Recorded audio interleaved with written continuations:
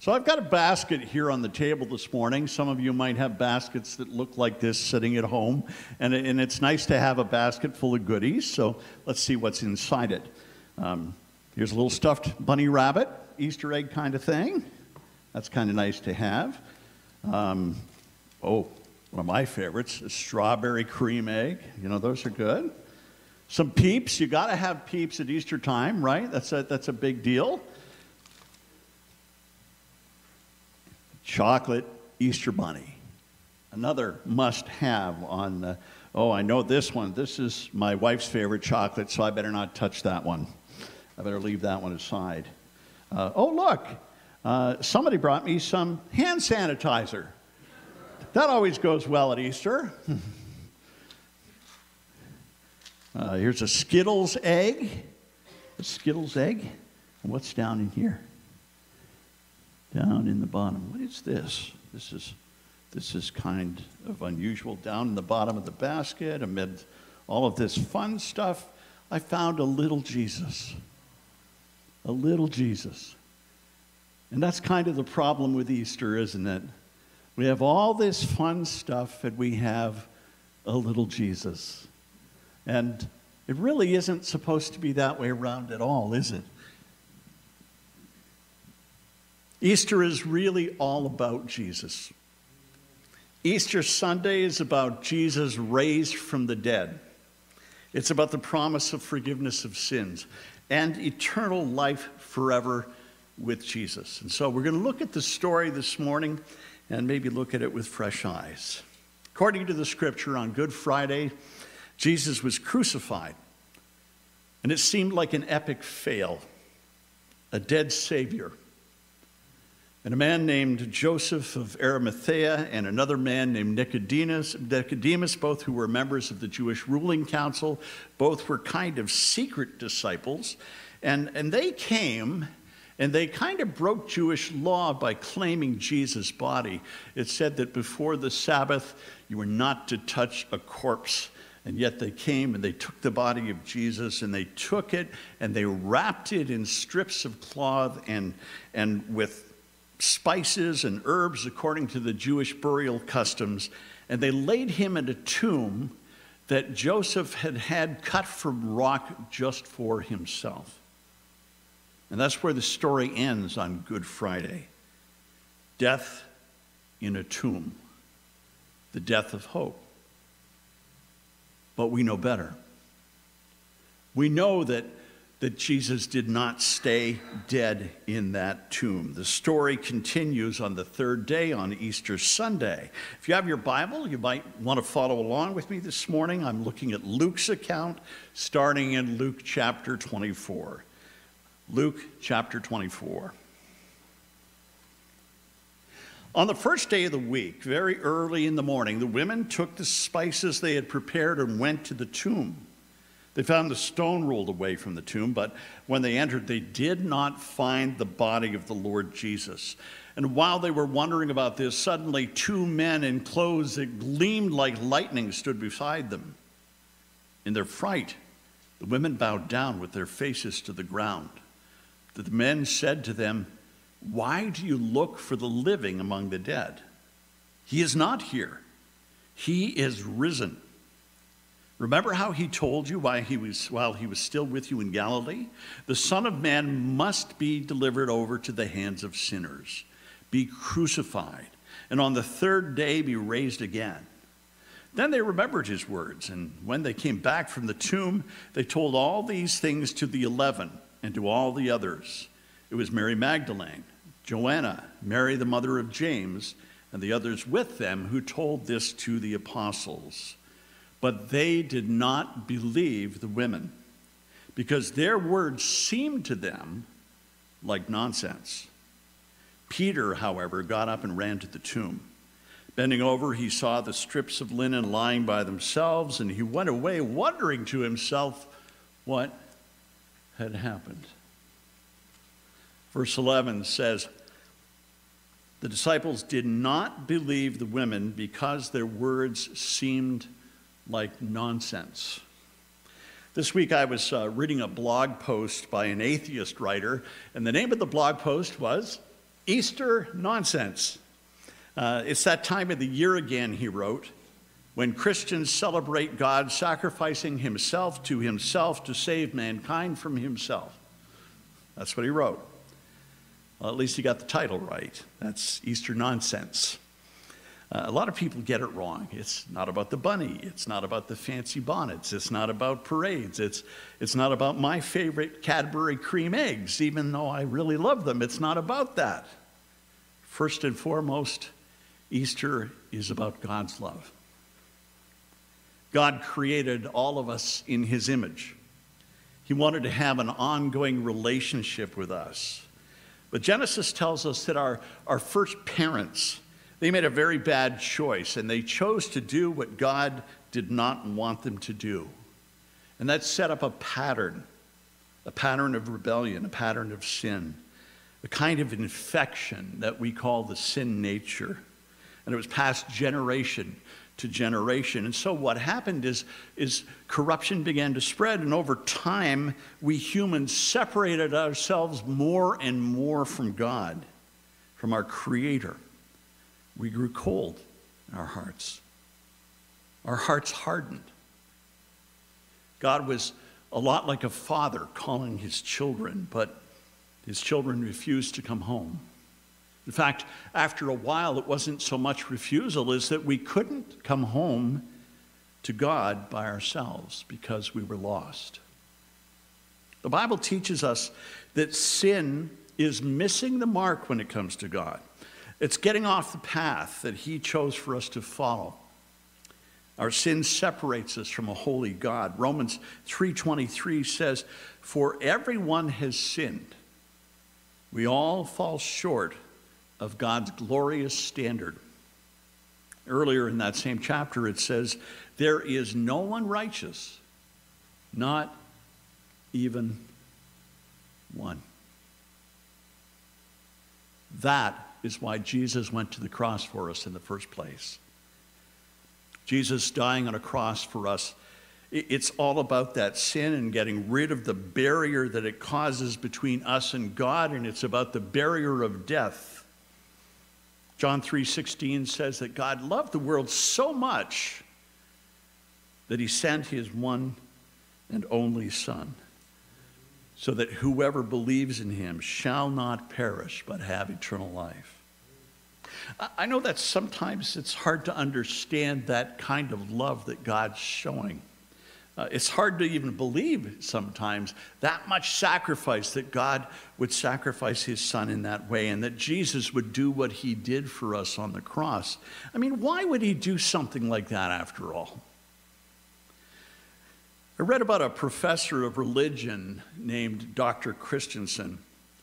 He taught at a small college in the West, and he taught a required survey course in Christianity at the college. Every college student in their freshman year, they had to do this course. They had to go and be a part of this. And in spite of his best efforts on helping them to understand Christ and Christianity and the gospel, most of them just thought this was a required drudgery and really didn't pay a lot of attention. And one time, Dr. Christensen had a special student in his class named Steve. And Steve was only a freshman, but he was planning to go to seminary and go on into full-time ministry. And he was kind of special to Dr. Christensen. He was very popular among the students. He was well-liked. The way Dr. Christensen describes him is he was an imposing physical specimen. Kind of a big muscular dude like Jason Momoa. If you don't know who that is, ask a younger woman in the congregation and they'll be able to tell you who that is. Steve was the starting center on the football team. And one day, Dr. Christensen asked him to stay after class, and he said to him, "Steve, how many push-ups can you do?" Steve said, "Well, I do about 200 every night." 200? That's pretty good, Steve. Do you think you could do 300? Steve said, "I don't know. I've never done 300 at a time." "Well, do you think you could?" the professor asked. "Well, I can try," said Steve. "How about, can you do 300 in sets of 10? Steve said, well, I think I can. Yeah, I can do that. Let me just try it. And so Dr. Christensen said, good, well, we're going to do that this Friday. That Friday, when class started, the professor pulled out a big box of donuts. They weren't the normal kind of donuts. They were more like this over here on the screen. They were extra big and fancy and swirly with cream centers. They were just awesome. They're kind of like those donuts they sell in the donut wagon down here in Waynesboro. You know, you ever get them hot and fresh like that? Not that I ever have. I've only heard about it, but they probably have little bunnies on them for Easter, you know, that kind of thing. Well, everybody was pretty excited that Friday was there, and it was the last class of the day, and they knew Dr. Christensen would let them go a little bit early because it was a holiday weekend, and they knew it was some kind of party, but they didn't really know what was going on. Well, Dr. Christensen came down with this big box of donuts, and he went to the first girl, a girl named Cynthia, and he said, Cynthia, do you want one of these donuts? She said, yeah. And he turned to Steve and said, Steve, would you do 10 push-ups for Cynthia to have a donut? Sure, Steve said. He jumped down and he did a quick 10, and then he got back up and he went back to his desk. And the professor put a donut on Cynthia's desk. Then Dr. Christensen moved along to Joe, and he said, Joe, do you want a donut? And Joe said, yes. The doctor turned to Steve and said, Steve, would you do 10 push-ups so that Joe can have a donut? Steve did 10 push-ups, and Joe got a donut. And so it went down the first aisle. Steve did 10 push-ups for every person who got a donut. And then down the second aisle till he got to Scott. Scott was on the basketball team, and he was a big guy too, and he was in great condition. And so when the professor said, Scott, do you want a donut? Scott said, well, I can do my own push-ups. Dr. Christian said, no, Steve has to do your push-ups. And then Scott said, well, then I don't want one. Dr. Christensen shrugged and then turned to Steve and said, Steve, would you do 10 push-ups so Scott can have a donut that he doesn't want? And Steve started to do 10 push-ups, but Scott jumped up. He said, hey, I said I didn't want one. And Dr. Christensen said, look, this is my class. These are my desks, and these are my donuts. Just leave it on the desk if you don't want to eat it. Just leave it right there. And so he put a donut on Scott's desk. By this time, Steve was starting to slow down a little bit. He just stayed on the floor between sets because it was too much to get up and down, and took too much effort. And you could see perspiration starting to form on Steve's face. Dr. Christensen started down the third row. Some of the students started to get a little angry. The professor asked Jenny, Jenny, do you want a donut? And right away, Jenny said a firm no.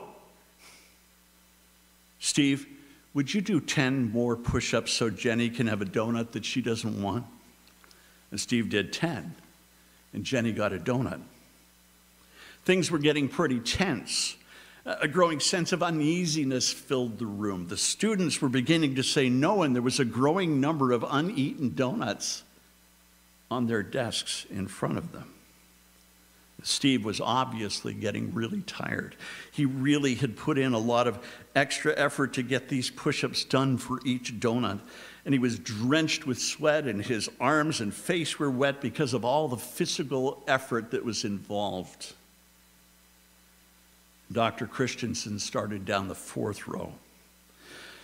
Now, sensing something was going on, a few students came in from other classrooms to see what was happening, and they came and they sat on the steps at the side of the lecture theater near the wall. Now there were 34 students in the room. The professor went on to the next person, and the next, and the next. And near the end of the row, Steve was really having a hard time. He was taking a lot longer to do each set of 10.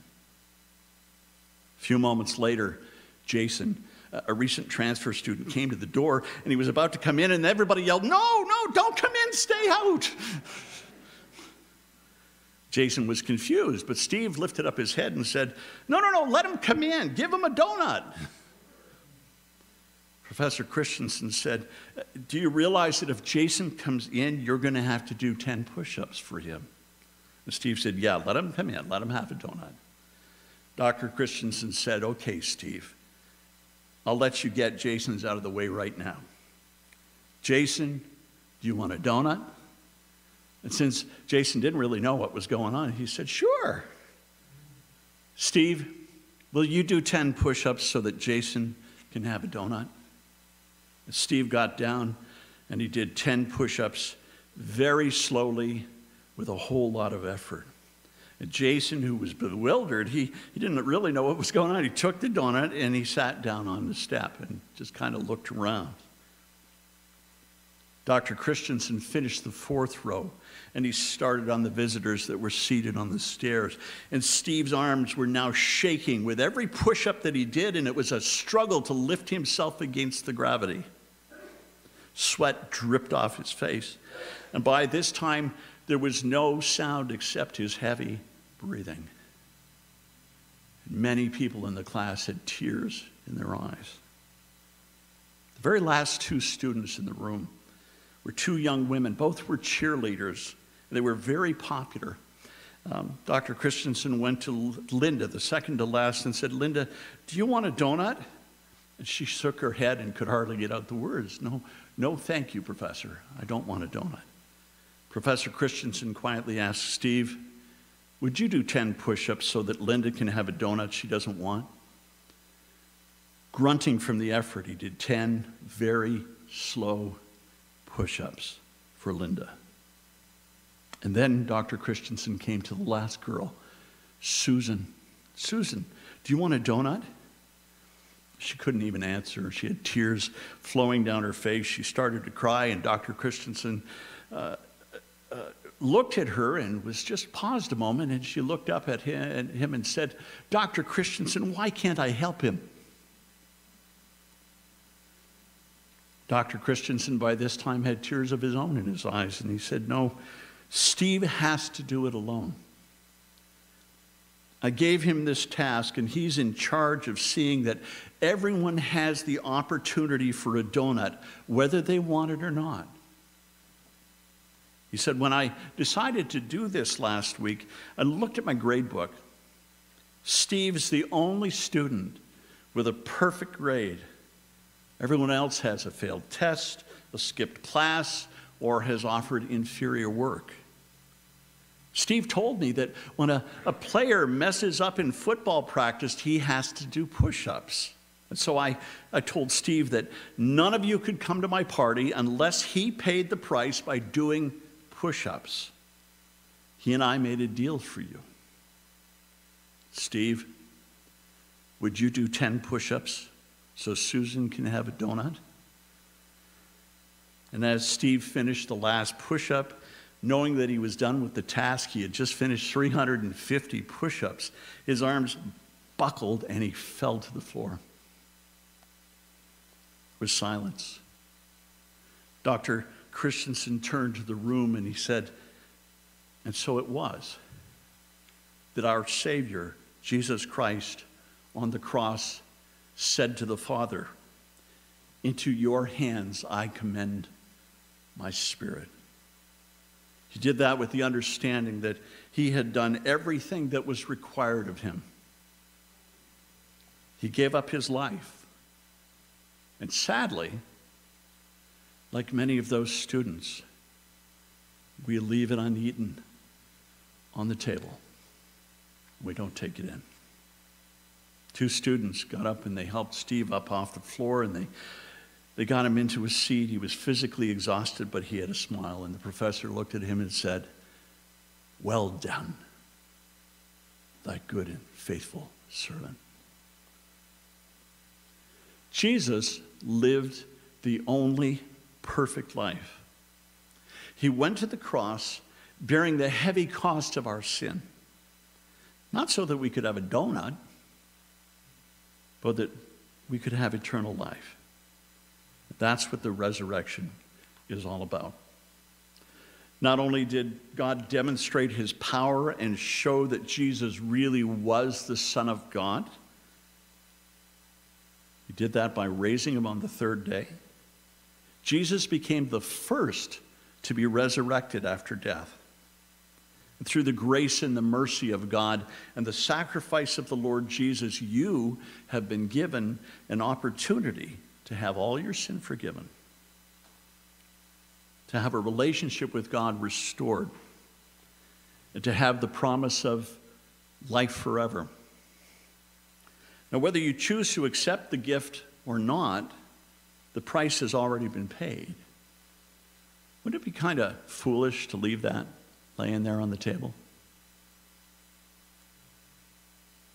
The Gospels tell us that each of the disciples began to encounter Jesus on Easter, within a day anyway, and Jesus just spoke to them and things happened, and they saw Jesus and they experienced the resurrection for themselves, and they believed. Each believed the joy of Easter. The Savior was not dead. He lived, and he lives, and he can live in your heart and be very present in your life, in this life, and be with you in the next. The disciples, they thought the words of the women who first witnessed the resurrection were nonsense. That's what it says here. They thought the words were nonsense until they experienced the resurrection of Jesus for themselves. Maybe you've thought sometimes that Easter is nonsense. But if you listen to your heart, if you listen carefully, you'll hear the voice of God calling. He's calling out. He's speaking to you. And if you believe in him and if you receive Jesus, you will experience life eternal. That's what Jesus died for. That's why Jesus was raised on the third day, that firstborn, that first fruits of resurrection, so that we could have this gift and receive it. Would you pray with me as we finish? Father, we sense your presence and we open our hearts. I ask you to speak to us by your Holy Spirit. Touch every heart. Reveal yourself to each person. Lord, spark belief so that we can receive you. Jesus, I believe that you died on the cross for my sins, paying the price so that I can have eternal life. Forgive my sin. I believe that you rose on the third day as the proof of God's power and the promise that I can live forever. I receive you as my Lord and Savior. Lead me and help me to live for you. In Jesus' name, amen. He is risen. He is risen indeed. Amen. Now, I hope your Easter is filled with joy and lots of Jesus and maybe a little of the fun stuff on the side too. But that Jesus is the center. If you have questions, if you want to talk, please don't hesitate to talk to me.